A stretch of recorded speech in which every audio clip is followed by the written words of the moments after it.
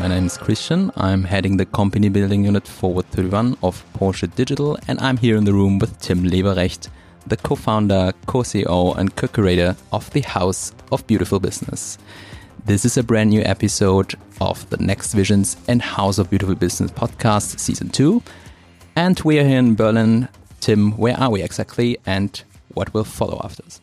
We're sitting in a really nice lounge in Berlin Mitte, and we will listen to a conversation between Albert Wenger and Natalie Kofler. And in the second season of Next Visions, of the Next Visions podcast, the conversations have changed. Our times have changed, obviously, in light of the pandemics, and the conversations have changed as well. They're gonna meet online and they'll have a remote conversation. And this conversation is about new currencies.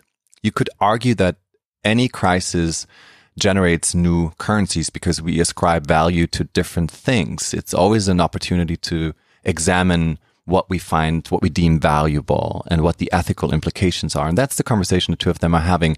Albert Wenger is a managing partner at the VC firm, venture capital firm Union Square Ventures, one of the early investors in Twitter and Foursquare, and Natalie Kofler. Natalie Kofler is a trained molecular biologist. She's the founding director of Editing Nature at Yale University and a bioethics lecturer at Harvard Medical School.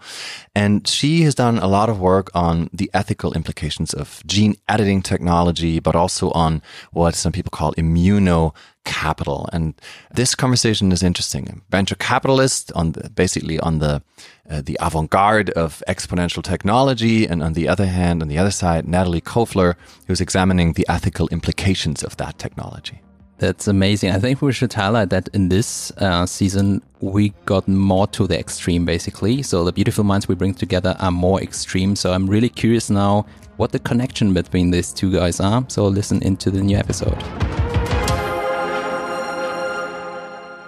Hi, Albert. Nice to meet you.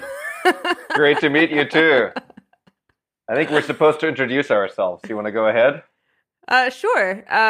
So I'm Natalie Kofler. I am currently in Canada right now, just outside Toronto, which is where I grew up. But I've been living in the US for the past 15 years. And I ended up coming up just at the beginning of March. And now it looks like I'll be here for quite some time because our borders are still closed, which is fine by me. Luckily, I can be working from afar. I am a scientist by training. So I did my doctorate work in biomedical sciences. But now I work a lot as more of a bioethicist and really around new technologies and their governance and regulations. So you know kind of where I'm coming from. Social justice is a really leading motivation for me. And I think a lot about how can we make and create futures where, you know, they're designed by a broader vision and we can give more voice to more kinds of people and how we make decisions. That's great. I'm Albert Wenger. I am recording this remotely from a place in upstate New York. New York City is normally my home. I'm a partner at a firm called Union Square Ventures, where we invest in companies and projects that broaden access. That's our goal, broaden access to knowledge, capital, and well-being. And I'm very interested in how we can all create a better future with some of the new technologies that we are all working on. Well, this will be an interesting conversation then to see how we're envisioning these futures to look like. For sure. So I think the topic that we're supposed to be talking about, broadly speaking, is new currencies, but it might be worth starting at a different place, maybe where you started, and I'd love to hear you expand on that, which is, you know, there's obviously a lot of conversation at the moment about justice and what that means. And so be curious to hear from you what your take is on what that means or what the most pressing issues are that present themselves in that light. When I think about justice, I think a lot about, obviously, to be clear, I'm thinking about how do we make fair processes and fair decisions. So a lot of what I think about is the idea of participatory justice, right? So who has access to creating decisions that will impact our societies? And how can we make sure that that decision-making table is expanded so that more people, particularly those who are already structurally marginalized by society, can have a voice in the futures that we're creating? So it's obviously for me been a very emotionally, and I'm sure for you as well, very emotionally challenging last several months for many reasons, but with really focusing on the U.S. and understanding how things that I've been concerned about for a long time, as I'm sure you have too, of inequity and racial inequity in particular, and how recent events, particularly with this pandemic, have really shined light on those sorts of disparities. And so when I think about moving forward from this time, I think a lot about how do we ensure that not only more people are recognized in how decisions are made so that we ensure everybody has equal access to the ability to live in dignity and to flourish, but how do we go further than that and actually give more people agency to make those decisions? So when I think about that in the biotech world, which is where I sit a lot, those play out in, for example, CRISPR gene editing and new technologies like genetic technology that we're talking about. And how do we, again, broaden those conversations so that more people have a chance to steer a technology that will likely impact all of us on many levels? So those are sort of the things that I give a lot of thought to. And also just thinking a lot about if we don't do the really hard work of reckoning with history, reckoning with current inequities, particularly if, in my case, in science and medicine, I don't see how we can create new technologies that are really a benefit to everyone and create a more healthy future for everyone. And are there specific sort of proposals that you think would help broaden this sort of participation in these decisions? Yeah, so I look at it at multiple levels, right? So as someone who's in academia, I obviously look at it in how we train our students. How do we raise awareness of these inequities and justice and power dynamics so that they can be agents to make change? And I think that's a place that there's a lot of room for improvement and a lot of potential to create transformation and shifts. It then goes to the science, to the labs and the technology developers themselves. So how do we create a more open and inclusive process in how we're designing new technologies? Whose vision of the future is getting to shape these technologies? It's been a pretty narrow group of people so far, and how do we make that larger? So how do we create better avenues for communication between scientists and society? How to create a more diverse scientific enterprise and technology enterprise that represent more diverse lived experiences and worldviews? And then the third level that I look at a lot too is the policy and governance level, right? So who's at the table making regulatory decisions and commissions that are choosing how things should be moving forward? How do we make those a more inclusive and diverse scenario? Not only with who our representatives are at the table, but also creating more avenues, again, for public engagement and in those sorts of conversations. So that's sort of, and I think a lot more around sort of the nonprofit space or the academic space and where technology is driven there. I'd be really curious to hear sort of your thoughts on the more, profit-driven models or sort of in the more private sector models that you're thinking about. I'm sure similar kinds of things. Yeah, and there can be no doubt that a certain type of entrepreneur has had it much easier to raise funding than many groups. At Union Square Ventures, we are no exception here. I think we, took us a while to really reckon with we're not funding enough women entrepreneurs. Mm-hmm. And I think we've made a lot of progress on that in our portfolio. But the truth is we've backed only a couple of Black entrepreneurs mm-hmm. Across more than 100 companies. And that's definitely another area where we know we need to improve. So I think that there's a lot that can be done from the large pools of capital in the world. So pension funds and university endowments and some of the very large investors like the BlackRocks and Fidelities of the world, to the extent that they change some of the criteria by which they figure out what they want to put money behind, that'll have the sort of biggest impact. Any one particular venture capital firm evolves rather slowly. So, for example, we've grown the partnership by like a partner every few years. So it's a very slow evolution. And also many of these firms tend to be very small. So I'm curious to what degree, as you think about these things, to what degree you think that we can actually know early on how technology might play itself out. So, and I'll give this as an example from a very accessible one that we've been involved with, which is, I remember when we led the Series A in Twitter, people were like, who's going to want to hear who had what for lunch? This is such a trivial thing. I think that's not the discussion we're having about today about Twitter. And there are many other very valuable discussions to be had about Twitter today, and the role of Twitter in the information sphere, and how aggressively Twitter should be monitoring or regulating its system or not. But I guess it's difficult to see how, years and years ago, when, here's a text message that you can send from your phone and it goes to a site where other people can receive it. So I'd love to, maybe from a biology example, before we maybe go to the question of sort of currencies, I'd love to get an example from you as to how you think about evaluating the trajectories of things that are so, I guess, from my perspective, hard to know where they'll go. Well, I think Twitter is a unique example too, because it has become almost in a way so amorphous. No one could have predicted its trajectory. And I think that makes it challenging. However, when we look at Facebook and Twitter, we're seeing some negative outcomes, around hate speech that's been on these sorts of platforms, ways that they can sort of perpetuate untruths. And so I do think that one way that I look at that is, each individual, we all have our blind spots, right? And when we come to sort of thinking about technologies, we're doing two things. One, we're using whatever sort of facts or evidence we have to kind of think about how this could work. What's the current situation? What do we know?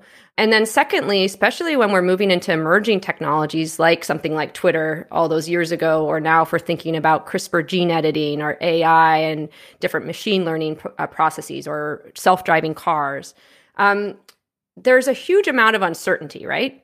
We really don't know how this is going to play out. We can only make our best guesses. And so when we're dealing with those uncertainty, and any human being, we have to employ our normative lens. We employ our values. We employ our past experiences and lived experiences. We employ sort of what risks we're willing to take and what level of risk we're willing to take to fulfill that, vision, because we only know such a tiny fraction of what reality is going to be like. And that's where you get in trouble if you don't have a broad enough group steering that vision, right? So each person, is going to have their respective individual blind spots. And the more lenses you can shine on this issue and envisioning the future, you can minimize those blind spots in the way that they can actually be able to serve a greater proportion of society. So one example I think a lot about is self-driving cars, right? If we think about something like a self-driving car, you can have all sorts of motivations for how you want to design that car. And of course, safety is a really big one. But if you have a group of people that aren't really thinking about, say, environmental sustainability, that could be a huge risk that self-driving cars could bring in. You could have, situations where you're actually creating more carbon emissions. And so it's a simple example, but it's a question of why you need to have sort of diverse expertise and diverse lived experiences, I think, to be able to ensure that you sort of look at these new emerging technologies as comprehensively as possible, and so that they reflect a broader swath of society and society's needs. So that's sort of what I think. I mean, I think where you're in such an interesting at such an interesting place in the whole sort of network of things is that, as we know in our the way our economies are built, money drives things, right? And so there's a lot of power, I think, in where money gets put, both at the venture capital level, but also where we invest our money personally. And so I think there's a lot of potential for someone in your position to really shift sort of the dominant framework of who gets to sort of design and decide on new emergent technologies, which I think is very exciting. Yeah, there is, of course, a lot of different forces at work, right? So if you take crypto, for example, a lot of the people who early on embraced and became active in crypto were people who had a certain kind of mindset about the world. And as one sort of VC firm, I don't, in fact, think we have much, influence. I mean, once we are investors in a company, we can try, and we often do, to get them to build teams that have more perspectives at the table, I think for, selfish reasons as investors, because if you have big blind spots, I think those will eventually catch up with you. Mm-hmm. But I think the ecosystems as a whole, how they emerge, I think there is fairly little that any one firm can do to shape that. And I also think that, these my own conception of technology always is that sort of what it does is it kind of increases the space of what is possible. Mm. And within that space of what is possible, there are sort of good things and bad things. But it's often actually quite difficult to know what's a good thing or a bad thing. And something can be a good thing for a while and then turn into a bad thing. I mean, cars are a great example of this, right? I mean, cars did a huge amount to give individuals mobility. And that individual mobility had lots of transformative effects, some of which have been positive and some of which have been very negative. And of course, now the biggest one is that they are, a great source of carbon emissions into the atmosphere. And they've been a source of accidents in cities that have optimized for car traffic over pedestrian and bicycle traffic. So I like the conception personally that our job as investors is to get more perspectives onto a problem as our companies build solutions, because that'll provide sort of views onto things. But it is also true that I'm a big believer separately in competition, right? So I think one of the reasons we have so many discussions today around what a specific company is doing is because there isn't enough competition, and there isn't enough of a sense that if I don't like this approach that this company is taking, I can use a different product, right? In clothing, for example, I can decide that I think Patagonia, for example, is more values aligned with me than Zara, let's say. And that's a choice I can easily make. In social networks, that's not really an available choice. So a lot, I think, of what we need to work on isn't just the sort of makeup of any one company, but also what does the system look like as a whole? And to the extent that power winds up in just very few places, market power, that's never a good recipe for getting lots of voices heard, because monopolists tend to do what monopolists do, which is sort of not listen to anybody for the most part.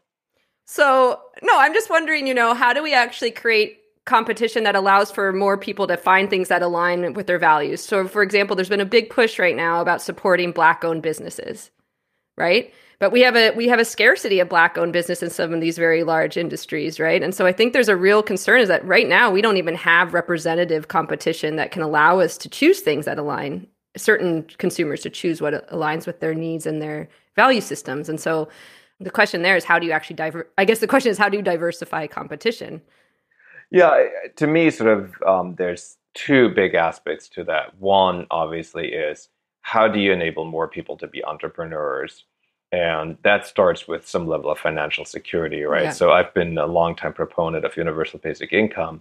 If you look at the statistics in the US, we tend to think of startups as being this sort of, like exploding trend, but that's true when you look inside of technology. When you define startups more broadly to include local businesses, like a hair salon or a childcare or a corner bodega, business formation has actually been on a long decline over several decades. And in part, that's because fewer and fewer people in the US have the financial resources to try and attempt to start a business. So that, to me, is one of the areas where universal basic income really shines, is that it lets people take risks, including the risk of starting a small business.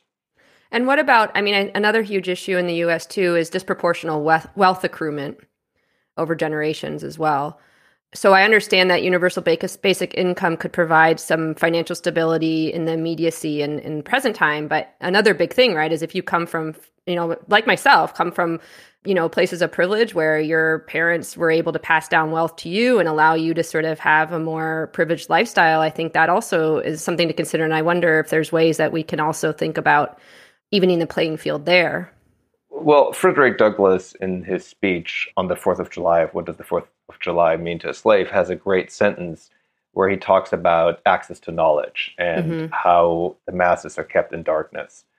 And I do believe this is a place where the internet can play an incredibly positive role, is access to human knowledge.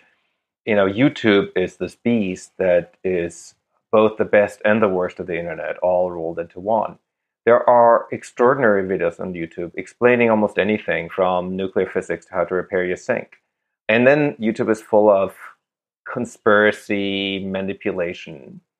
So I do believe this is another example of, streaming video or recorded video opened the space of extraordinary possibility. And that space includes this beautiful, like there's a channel I love called Numberphile. It's mathematicians explaining mathematical oddities and problems. And they are so full of enthusiasm and they give such engaging explanations. I think there'll be a generation of mathematicians that comes out just because they somehow happened on Numberphile and just, got excited about how fun math can be. So at the same time, it's clear that there's, also lots of people who go down complete conspiratorial rabbit holes on the same platform. So to me, when it comes to opportunity, many of the existing institutions have been defined by the industrial age system. That's like K through 12 education, higher education. And we don't live in the industrial age anymore. And so we do need to reinvent these. Can this is sort of it's kind of a line, but I've been thinking about this recently. Do you think access to the internet should be a basic human right? Well, I think that everybody should have enough money that they can get good access to the internet. Yeah. I think how to get universal service, I think there's lots of interesting discussion to be had. But I'll give you just one small example. So we're here on a farm. The nearest town is Hudson. My wife and I are building a learning center there called the Spark of Hudson, which hopefully will get final building approval any day now and be ready in 2021. But one of the things we found out was that there were about 50 families that, in the height of the COVID crisis, didn't have access to the internet and had kids in school. Right. And so what we did is we just got them all phones and they could tether the phones to the laptops. I think it is absolutely essential that people have access to this resource. It's crucial. It's where this is what we're using right now. It is as important as at one point it was to get electricity to your house or to get running water to your house. I know. It's that crucial. There's no doubt about it. Right. So that's what I'm wondering. Does it become a public sector, entity where, you have your water bill, you have your electricity bill, and you have your internet bill, instead of being held in the hands of private companies with, quite frankly, quite little competition, at least in Canada where I am, and in the US, and it's not a whole lot better either. Yeah, I mean, I think that there's a huge amount that could be done to improve the ISP, the Internet Service Provider market. I mean, our home is in Manhattan, in Chelsea, Manhattan, on 22nd Street. There is one broadband provider. There's zero competition. It's crazy. It's a crazy state of affairs. And it doesn't have to be that way. There are plenty of countries that show that it doesn't have to be that way. So I think there are some solutions where, especially maybe in rural areas, you need to provide this through some kind of state subsidized system. But I think in urban areas, there's no excuse why we don't have phenomenal competition driving down the price for everybody of access. Let's maybe switch to this topic because this was built about talking about currencies. Oh, yeah. I'll switch over. Well, so the other thing that I know we kind of wanted to also talk about was moving beyond just the way we, historically think about currency and looking at other forms of capital. And so in the context of the COVID-19 pandemic, immunocapital has been something that has come up and something that I've been, as both a scientist and a bioethicist, quite engaged in those discussions. And so the idea there is, another way to kind of to allow people to enter into society or certain jobs or social settings if they have the ability to prove that they may have antibodies against the virus and therefore would be presumed immune. So this kind of is a bit of a shift in the conversation, but I think an interesting nonetheless, because it's another sort of idea that sort of follows these, follows sort of a capitalistic neoliberal mentality, except using a biological trait, which of course I have a lot of concerns about. But I wonder if you've kind of been following that in the news and sort of some of the things that you might be thinking about with these so-called immunity passports. Yeah, it's not something I've really been following. I think that my view is that obviously the U.S. has handled this crisis incredibly poorly. One of my favorite summaries was that somebody said China got a pop quiz and got a passing grade. The U.S.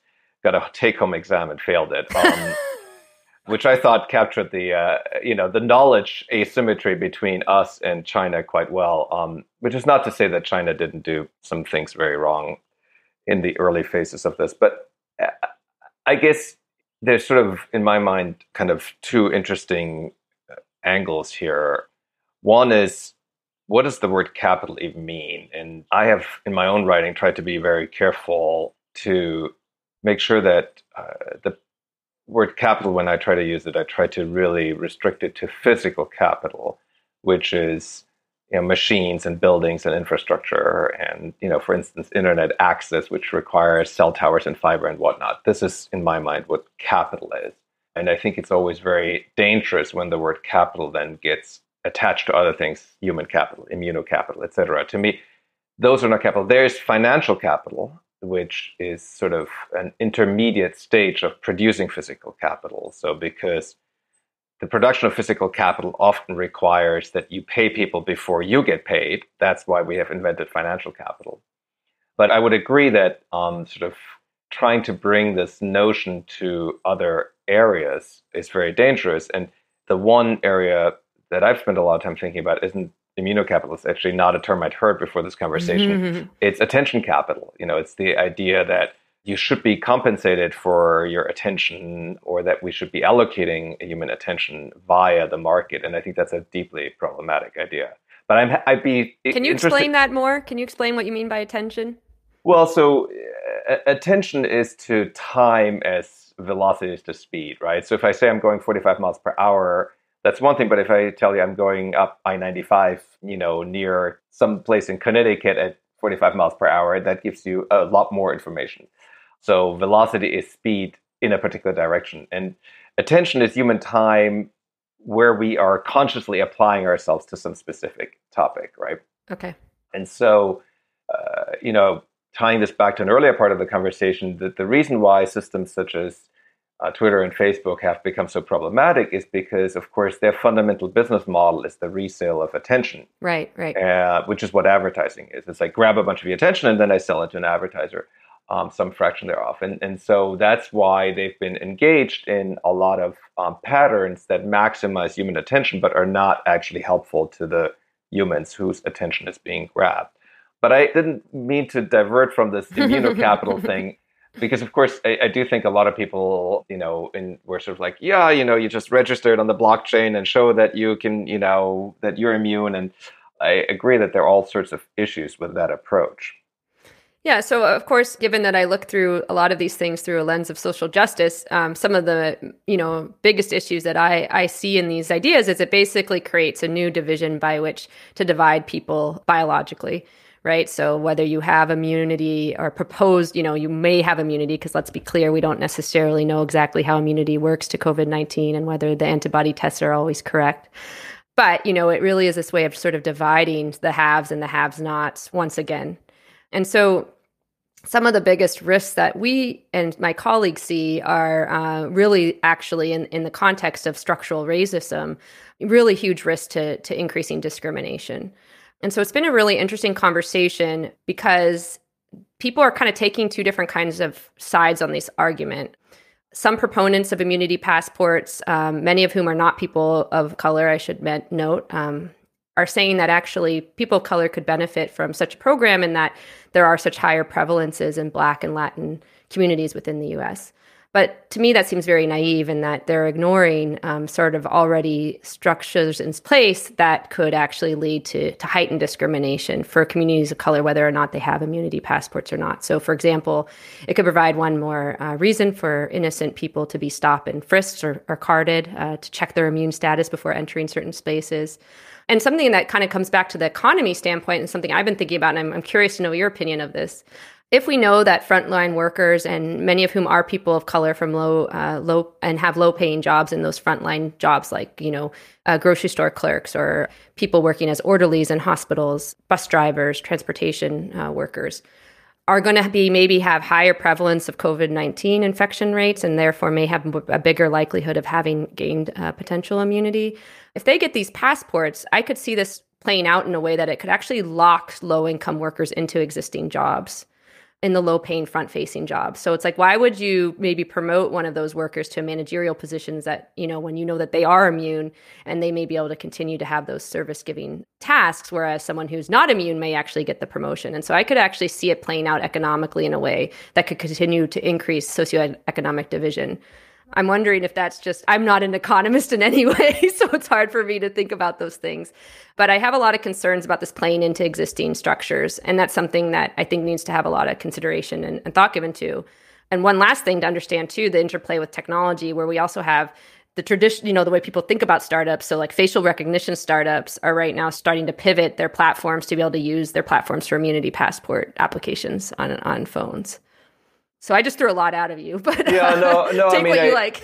I look. I mean, I think that the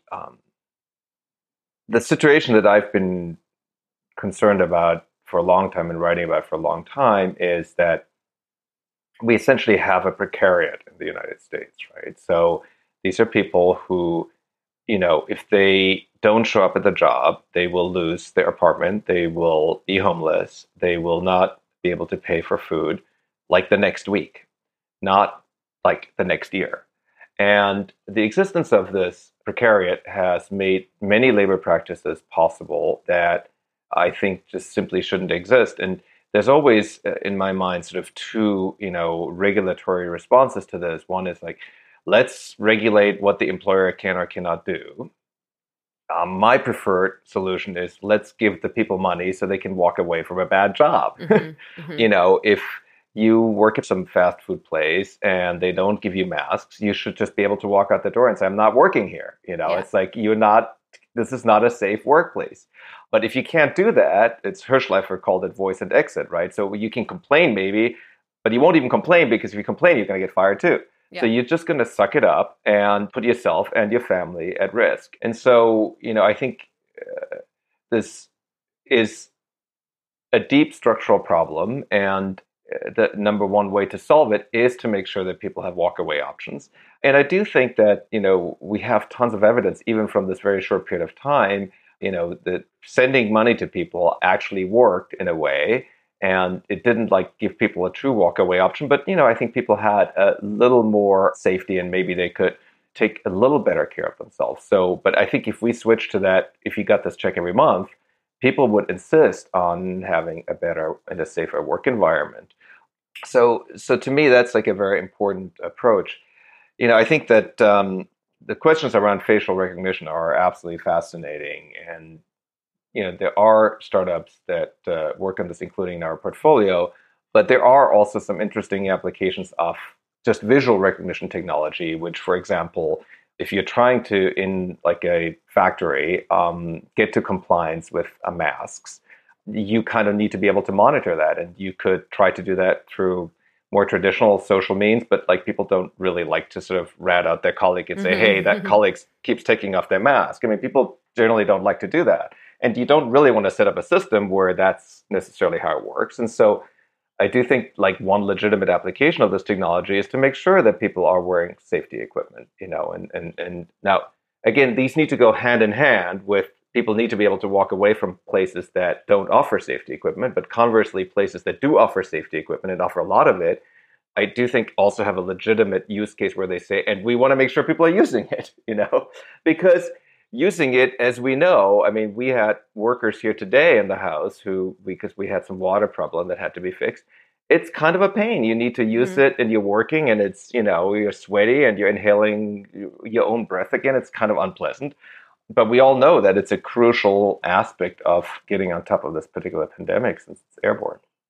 So I have a question, though, about, this idea of using visual recognition to monitor and sort of questions of privacy. I mean, you could see it's, when we talk about these double-edged swords, almost for the last 40 minutes, that's come up many times already. How do you avoid a situation where you have sort of this big brother, idea and now they know, this certain person wasn't wearing one then and this one wasn't wearing one the other time, and how that could start to easily expand into monitoring people's, rate of output of their work, monitoring other sorts of behaviors. I mean, as an ethicist, of course, that's where I go at first. So I'm wondering, how do you protect against, the negative ramifications? Well, I think this is always my view is we need to increase personal freedom, individual freedom. So much of what I write about in my book, World After Capital, is I write about three freedoms. I call them economic freedom, informational freedom, and psychological freedom. And economic freedom is some form of universal basic income. Informational freedom is making the existing systems programmable. So I believe Twitter and Facebook ought to be programmable. Right now, they're programming us. We should be able to program them.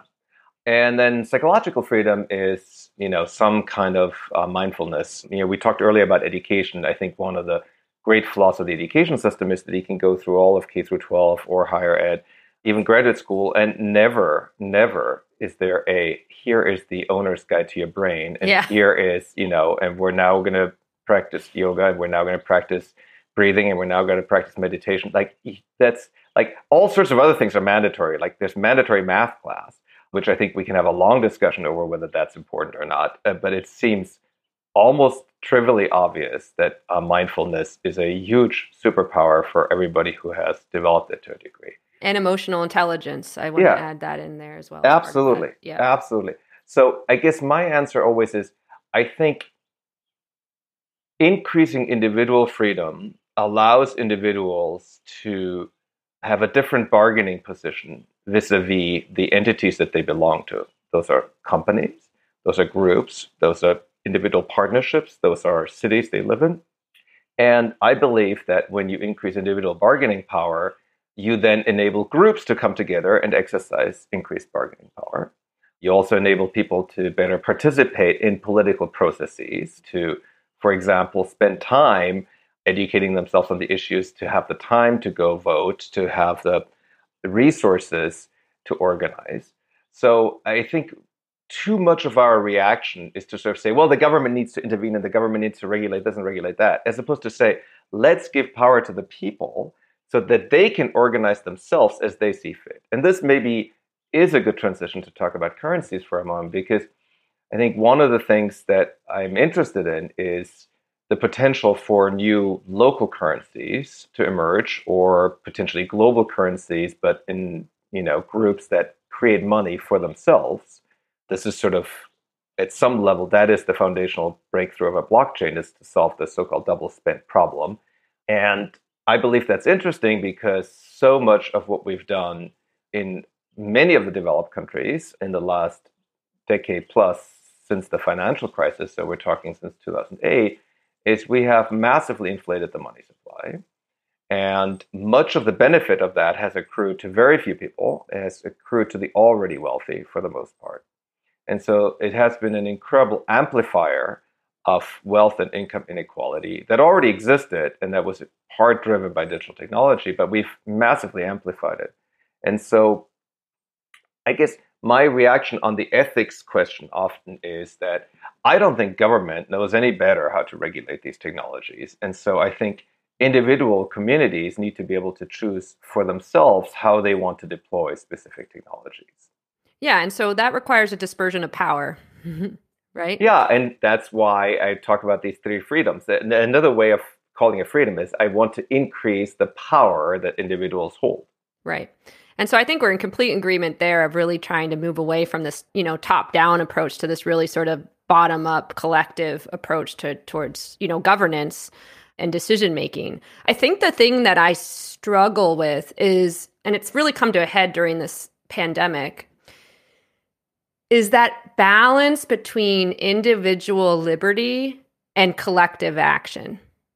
So we're seeing that play out a lot where this, over focus on the individual and autonomy is leading to people not wearing masks, for example, or not, taking sort of precautions in a time of pandemic, which would really require sort of more collective action and solidarity. And so the question I'm kind of curious about is your thoughts on how the two interplay, and how do you create, we all want to have our individual freedoms and liberties to pursue our happiness and dignity. But the question is, how does that then go towards sort of collective actions that ensure that those, we're working as community, but also ensuring the freedoms of others?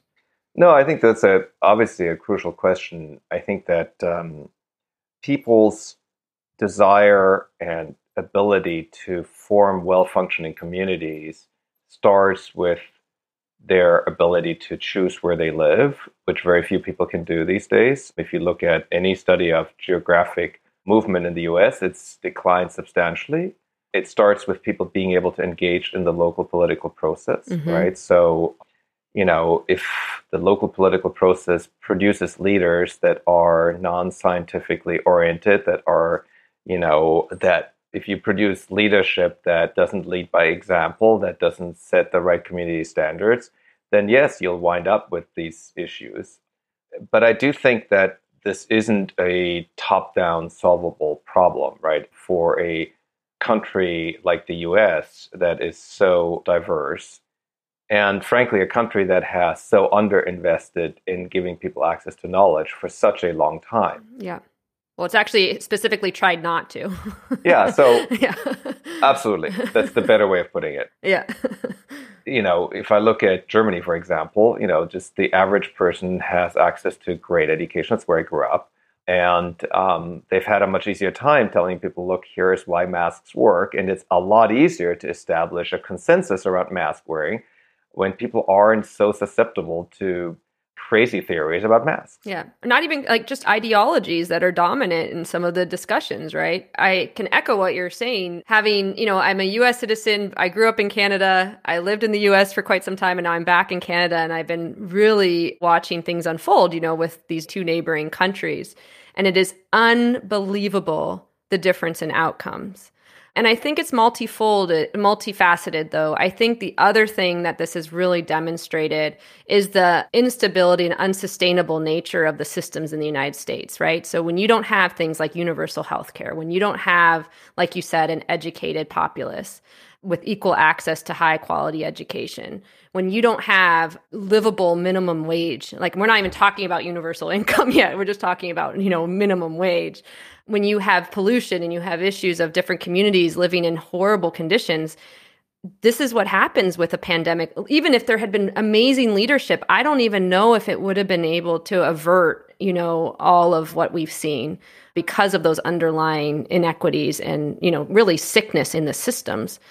And so when I think about this, I also think, if we are going to be empowering individuals, and here's a perfect example, we can't even get a livable minimum wage in the US. So how do you see going, past that to even try and push for something like universal income in a country that has the political, let's even leave aside the political will right now, because that's a complicating factor. But how do you see that actually playing out? Well, I believe this is part and parcel of this transition that we're in. We're in this transition from the industrial age to something new. And in some ways, the industrial age is, several decades past its expiration date. From an environmental perspective, from a distribution perspective, from a what are the important problems to solve perspective. So I believe these kind of transitions are very profound and they take a while. So I think this is a generational, if not multi-generational project. It took us quite a while to get out of the agrarian age into the industrial age. In fact, I think, unfortunately, we didn't fully make it out of the agrarian age until the end of World War II, which kind of destroyed the agrarian power base for good in Europe. And I think it will take us quite a long time to get out of the industrial age into something new. So, my wife and I were early supporters of Andrew Yang and his campaign. We recorded a podcast with Andrew yesterday. You're rubbing shoulders with some pretty important people. And, but the fun part is I had told Andrew before he ran that in Switzerland, it took something like a dozen or more ballots before women got the right to vote. It had to be tried again and again and again. And there are things that we take completely for granted today that took a long time to get. And so I think good ideas, are powerful because they keep coming back and new people keep discovering them. And so while I don't think there's some kind of automatic moral arc of history, I do think that good ideas are worth fighting for because over time, that you have a shot of getting them done. But I've really adjusted my expectations as to how quickly that could be. Now, this crisis has accelerated a lot of things. I mean, I think the level of public discourse in the US and in other places, because people realize that a minimum wage doesn't cut it in this situation. If you're fired from your job, the level of minimum wage is completely irrelevant. Mm-hmm. Yeah. So maybe just to finish up, I agree with you completely about this need to sort of have the long view, and obviously working for incremental change in the meantime, but really thinking long term. And I think that's what allows us to have the expansiveness to really imagine what the future could look like. One thing that I'm curious your thoughts on is if we're talking about this transitions in our capitalist sort of systems and economies.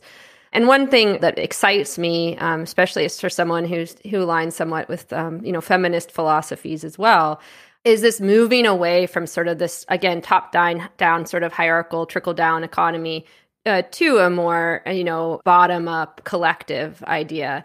And so something, of course, that I'm really drawn to are these ideas of circular economies. So I'm wondering sort of how, maybe if you could kind of I'm curious to think of like how you see circular economies playing out in this space, and if that you think is something that would also be really critical to creating these new different kinds of systems. So I think the circular economy concept is incredibly important, and Dame Ellen MacArthur has done a fantastic job on getting the word out about this. Also, what an incredible sailor. But when I think about the transition here, the big forcing function in my mind has more to do with the climate crisis. And while the circular economy addresses that to a degree, there is a cycle that is the most important cycle here, and that's the carbon cycle. And a lot of the things that we've had in this conversation, a lot of these things are going to turn out to be meaningless if we don't get on top of this particular problem.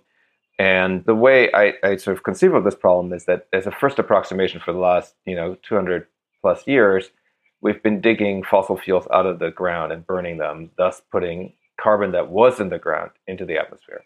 And for the next 200 years, if we want to flourish as a species, we need to be pulling that carbon out of the air and putting it back into the ground. We need to reverse the carbon cycle. To me, this is the biggest justice issue in the world, because this crisis that is building and that is unabated, this crisis will kill billions of people if we don't get on top of it, and it will disproportionately affect the poor. That is, unless we have a revolution, maybe then it will change. But so I think that while I'm a fan of the circular economy thinking, I also believe it's crucial that we focus on greenhouse gases as the thing that we direct most of our attention and our resources to. And I would love to hear, from you, whether you sort of have this ethicist perspective onto the climate crisis and how you see the sort of ways that we might fight it. Well, thank you for asking that, because I didn't put this in my intro, but I teach environmental ethics. So in part because I kind of got into that space because I really look at sort of the nexus of technology, the environment, and humans, and the idea of emergent technologies and their application in the environment. So that could be things like genetic technologies and ideas of using them to, genetically modify mosquitoes that might carry malaria, for example, or to eliminate invasive species. And then, of course, the climate and the climate change issues that we're facing is sort of just like this underlying constant in the class that I teach, right? Because it's impacting, all parts of our lives, both in the human and the non-human world. So one thing that we discuss a lot, and I think that this is something that I'm glad we can have a quick moment to chat about, because it's something that's left out of discussions at the policy level, even at the local level. And that really is our human relationship with non-human nature, right? And how are we going to move beyond this sort of dominant idea right now where humans have dominion over nature, that it's there for our taking, that we're separate from nature, and move into, as we move through this transition, really thinking about more of a relationship where we are a part of nature, where we are connected and highly dependent on the natural world in a way that's respectful and has humility. And thinks long term, right? Again, with the Western dominant views, it's always sort of been looking at the present and maybe like your children and maybe your children's children. But how do we really think across generations? And I think these recent protests with children rising up for climate change has really shown that this is an intergenerational equity issue and something that needs to be considered as well, that many of the decisions we're making now, we will not have to face the risks or even benefits of those decisions, right? I wish it were so. I think this will play itself well out within our lifetimes. So it will impact our own lives, not just the lives of our children. Oh, I mean, it's already impacting our lives now. I mean, 41 degrees Celsius in Toronto tomorrow is not normal for us here, and we're seeing die-off of species. But when we talk about things like using technologies in the environment, So geoengineering, for example, when you're talking about removing carbon from the atmosphere. So this is the idea of reversing that process, right? Of capturing carbon, or perhaps changing sunlight so that it doesn't warm the atmosphere in the same way by shooting aerosols into the upper stratosphere. These are really big decisions that could have really long-term impacts. And so those are things that we will have to be thinking about future generations when we make those choices. And what really concerns me is when we are thinking about the environment and how we're going to live with it, I can't find a way that we can do so without humbling ourselves to nature and looking at ourselves in an interconnected way and moving beyond this sort of dominant perspective that's been in place for so long and that really dominated the extractive economies of the Industrial Revolution. Yeah, I guess I have a super different view on that, which is that humans are the dominant force of nature. It's not that we, and to me, the conclusion from that is is Spider-Man's this great font of philosophical wisdom. Like, with great power comes great responsibility, right? I mean, we are responsible for the whales, not the whales for us. I mean, that's sort of like blindingly obvious. And I think that we are engaged and have been engaged in a 200-year experiment in geoengineering. So, like, we are geoengineering the Earth. Yeah. We are engineering into Mars right now. We're taking a beautiful planet and turning it into a dead one. So the idea that we're not geoengineering, we're doing it. So I think that my view on geoengineering research is, it's a lot like chemotherapy. If you were healthy, you would never do chemotherapy. But if you have cancer, you would much prefer well-researched chemotherapy over injecting random chemicals in your body. And so I actually think it's essential that we research geoengineering because we're so far behind. I think if I felt that we were less far behind, I might have a different view on that. But, working on what the emergency brake might look like, if it's pretty clear that we might need it, seems like a fairly important thing. So I guess my view of humans is humans are the central force. We have shaped the environment. I mean, we are the cause of the sixth extinction. Eventually it'll catch up with us. We'll be its target. It's other species that have been its target first. But I think that I believe we need to own our position, and we need to see that because of our position, we have such great responsibility to ourselves, to future human generations, and to other species on this planet. So I think that sort of, to me, the moral argument sort of runs the opposite direction, I guess. Well, I'm not sure. I think we agree on the standpoint, on the stance that humans have great responsibility to make healthy choices for both the non-human and humans that share this planet. I think the difference there is understanding where the limit is to hubris. So understanding the limits of our knowledge and when we need to be cautious because we don't actually know the outcomes of our actions. And that's been shown throughout history. I also want to push back, and I think what you're basically arguing for is this, the idea of the Anthropocene, right? So humans are now sort of dominating and shifting our geological era. I find that I sometimes find that a concerning nomenclature, and that once again, it puts humans at the center of everything. And so the question is, when do we start sharing that and thinking about the other species that we share the planet with? And that's what's concerning to me. Yeah, I mean, I think my point is, it's sort of, we have changed the environment massively. Oh, yes. Extraordinarily, right? And so I think from there's really only kind of two fundamental paths that one could take. And one path is the path of saying, we're just going to continue. And then the other path is, we're going to try and go backwards. And what I mean by this difference is that I definitely think that there is a path along which we just let this climate catastrophe play itself out, and we wind up being many fewer humans and have a lower impact on the environment. It's not my preferred option. And so I think that, I'm not a religious person, but I think there is some profound truth in the story of the fall from paradise being related to knowledge. Why do I think this? I think this because whatever we've done using human knowledge has always had unforeseen consequences. When we invented agriculture, we wound up cohabiting with animals that wound up introducing all sorts of diseases into humanity, terrible, horrible diseases. When we invented the internal combustion engine, we, as we said earlier, we increased individual mobility, but we also led to this ultimate climate crisis. And so I think knowledge has put us on this treadmill where we invent things And the things we invent then cause problems that we then need to solve. I don't think we can get off that. I mean, we could get off this treadmill, but I think getting off this treadmill really is the great reset, right? And it's not where I personally want to go, because I personally prefer living now over living, let's say in the Middle Ages. I love that we have antibiotics. I love that I can get my teeth fixed or an implant and all those things. So to me, this is why, as we think about this problem, we really have no choice but to create even more knowledge and to solve the problems that we've created. The only alternative, is some kind of great reset, where we may be headed anyhow. Well, to kind of bring us full circle, and I think it's a great way to end, is I just wanted to point out this idea of how we define we, right? And so if we think about the we's that have gotten us to this place, it's been a pretty narrow group of we's. And so I do see this way of, when we talk about expanding knowledge, it's also understanding that there's different kinds of knowledge, and how do we incorporate sort of different ways of being in knowledge and how we address these issues. And I don't want to put all my hope in one basket, but I see that as being a fundamental way of helping to make a better and more flourishing future. I completely agree that we need to, have these differing perspectives. I also think that the climate crisis will not care where you live, who you are. For the most part, it will care to a degree about how wealthy you are. And so there's this injustice built into it.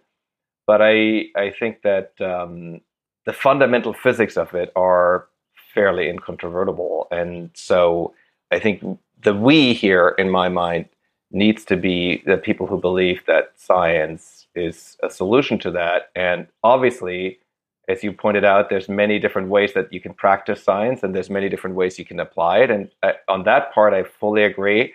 I think there's a very fine line from going to there to going back to a pre-scientific age. And that I think one needs to push back against very hard. But when we talk about human ingenuity, how do we bring in, indigenous perspectives? How do we bring in this perspectives of more women, people of color, people that will be impacted, children, maybe even non-human voices, people speaking for nature? I think there's a lot of space we can work to expand what human ingenuity really looks like. And that's what makes me really hopeful, actually. And I'm sure you too. Yep, absolutely. Fantastic. Well, this went somewhere completely different, but I'm game for it. It's a pleasure meeting you. Wonderful to meet you too. And let's stay in touch as definitely. As hopefully you survive the heat wave in Toronto. Well, that was rather insightful. What do you think about that, Tim? Interesting. I mean, it's interesting to witness how this type of conversation has changed and how important or how prominent social justice was. Inclusivity, access to decision-making, inclusion of indigenous communities, marginalized populations. It probably would have been a different conversation last year. Absolutely true. So how did you experience as a person the last couple of months? Yeah, I mean, the protests against structural racism in the wake of the killing of George Floyd and many other cases, I guess I realized how little I know. This is such a cliche. And I lived in the US, where maybe some of these issues are more part of the mainstream conversation or more omnipresent in a way. But still, I was thinking that how naive I had been and how ignorant, frankly. And we had a discussion with our team about it. And like everybody else, right, we started reading books and just trying to inform ourselves. But I guess I still have this feeling like I know so little and I really need to educate myself. I don't know. I feel very naive and ignorant when it comes to structural racism and how it affects me and most importantly, how it affects others. Mm-hmm. And then the other topic that they talked about was immunocapital. Natalie Koffler, very much opposed to the idea of immunocapital, saying that it will create a new divide, a new class of citizens, new social inequality. What do you think? And how likely do you think it's going to become a mainstream phenomenon? Well, I never heard of this, to be honest. On the one hand, I think the social justice thing, was always there in the past. Somehow COVID-19 amplifies it into the future. I think from my very personal perspective and also share how I perceived the last couple of months, actually when COVID-19 started, I was taking care more of my health than ever before. So doing more sports, taking care of my nutrition, etc. And I think then you have, like you described, you feel naive because you don't understand what's happening, but you feel that something that is given, like your health, I think it was not the highest priority beforehand in my life, somehow gets the most precious thing, and you don't take life and being healthy for granted. And I think that's basically what I've had taken from the last couple of months. So I think it was rather insightful. I would say a further outstanding episode of the Next Visions and House of Beautiful Business podcast season 2. So we will find further episodes on every podcasting platform, and looking forward to the next time you tune in. Thank you very much, Tim.